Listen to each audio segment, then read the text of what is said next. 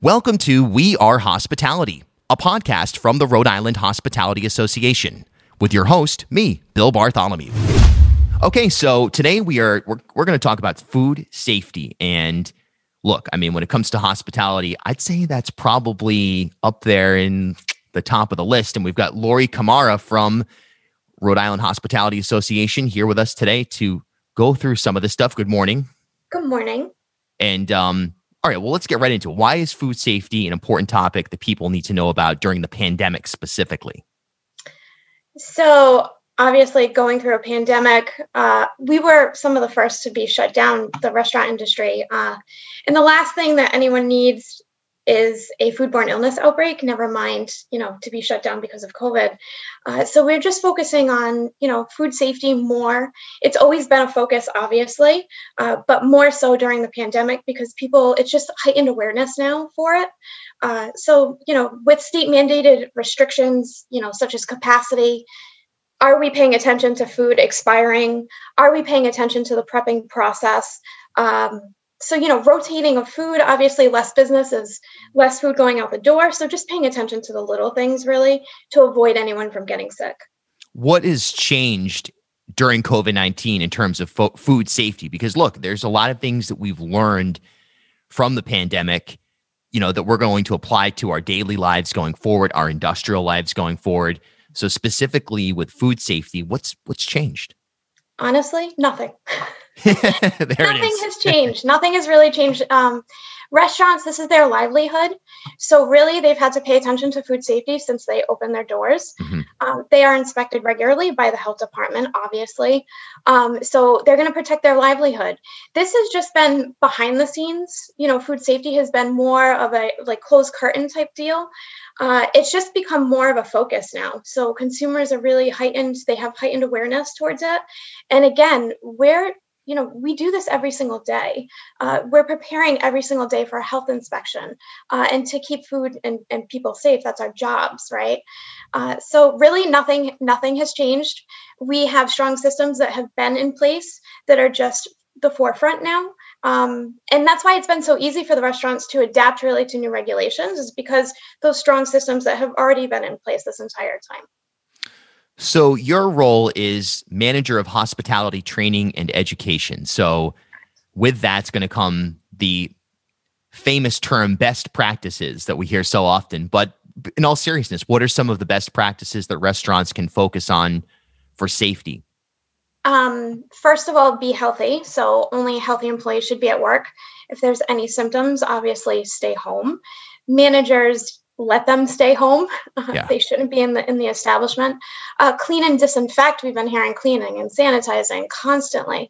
So just making it, coming out front and actually doing it in front of guests is good as well. But paying attention to those high touch areas. So, where credit cards come in or computer screens and things like that.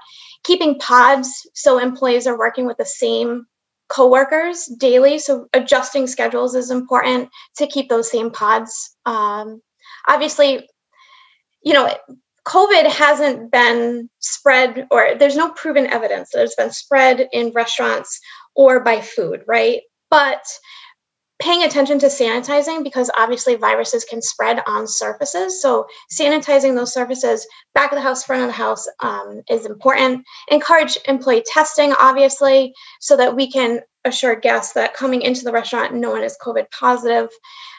Train. That's what I say. That's my job. Training your employees for those best practices. Adhere to guidance from the state. Reopening guidance, it's best practices in establishments that should be enforced. And then, just following those systems that have already been in place.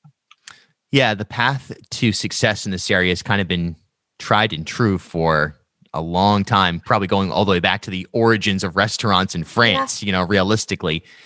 Putting on your consumer hat now, and frankly, even your food service staff, employee hat. Yeah. What should people look for? And undoubtedly they will be looking for things when someone goes out to eat. What should they look for to say, hey, you know what? I have that confidence that where I am eating right now, where I'm being served, where I'm working, my staff, if you're a manager or an owner, everybody has that consumer confidence. What should people look for? So again, there's been no evidence that restaurants or food are the source of spreading COVID. Consumers now, again, are just more aware. As I said before, we have strong practices and systems in place, but now we have to build that consumer confidence, which has been the key. And hopefully we're helping our members to do that. Think about if you've ever been out to eat and you see an open kitchen, right? It's kind of like the same concept. So usually you can't see the kitchen in the back of the house, right? But all of a sudden when it's front and center and you can see the open kitchen, all of a sudden you're an inspector and you start analyzing absolutely everything that you can see. Yeah. It's pretty much the same premise. So again, making sure hand washing is going on and it's visible. Clean uniforms is really important when you're serving anyone in the restaurant, obviously. So focusing on the little things that consumers can see and are now paying attention to is important. Also, Rhode Island Hospitality came up with the Rhode Island Restaurant Pledge. So even before you enter the restaurant, it's a decal that's on the front of the restaurant space.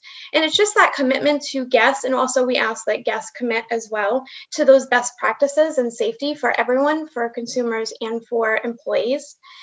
The National Restaurant Association has come up with the dining commitment, same premise. It's adhering to those best practices. And it's that one extra step that consumers can realize that restaurant is going above and beyond to keep them safe. And they're recognizing, higher standards for cleaning and making that their main focus for safety. And in terms of the work that you do, what and the Hospitality Association as a whole does in terms of educating the industry about food safety. Can you talk about that a little bit? Yeah, so food safety manager certification has always been a mandate. It is a mandate from the Rhode Island Department of Health. But beyond that, we can also educate front of the house and back of the house workers with the food handler certificate, which is best practices for food safety. Rhode Island Hospitality also has toolkits that we've been providing. It's just a downloadable toolkit that has best practices in there, posters that you can post. We're a very visual industry. We like posters. So those are great, awesome reminders to put up for employees and for guests, front of the house and back of the house. We have a list of vendors for PPE and for supplies, for putting up plexi and things like that around the establishment. We also have newsletters and communications that go out daily, which are very informative. Everything, statistics, everything changes. Regulations change so rapidly with COVID that we just have to keep up on the communication. So, all of the training as well as the communication is important for educating. Laurie, outstanding job. I mean, this was highly engaging and entertaining. What's your take right now? Kind of last question here. Do you feel like the industry is in a place where consumer confidence, safety, et cetera, can be delivered in a way that is not only within the hospitality industry, but overall kind of leading the way for how we can get back to, look, we're never going back to normal, but the terrible term, the new normal. Can you lead the way through your industry? Can Rhode Island hospitality lead the way on a global scale in terms of how to get this done and get people back confidently consuming the things that they love? Absolutely. We are a state of small business. We're fighters. So, we're not just going to roll over and let COVID get the best of us. So we've been working every single day to reopen, to be safe. Again, this is people's livelihood that we're talking about. So they're not going to just roll over easy and let COVID take their livelihood from them. This is something that we've been working on with our members, with legislation. We worked with the Department of Health when this first started to get, regulations and guidance out there for people. So we work directly with the Department of Health to help with that. So we're in the right direction. I feel confident that I can go out to eat and be safe. So others, support local businesses, grab to go if you don't feel comfortable eating inside. Everybody has kind of adapted to doing that to go ordering. So definitely support the businesses that are struggling. This is We Are Hospitality, a new podcast series from the Rhode Island Hospitality Association. Laurie Camara, ladies and gentlemen. I'm Bill Bartholomew, and we'll see you next time.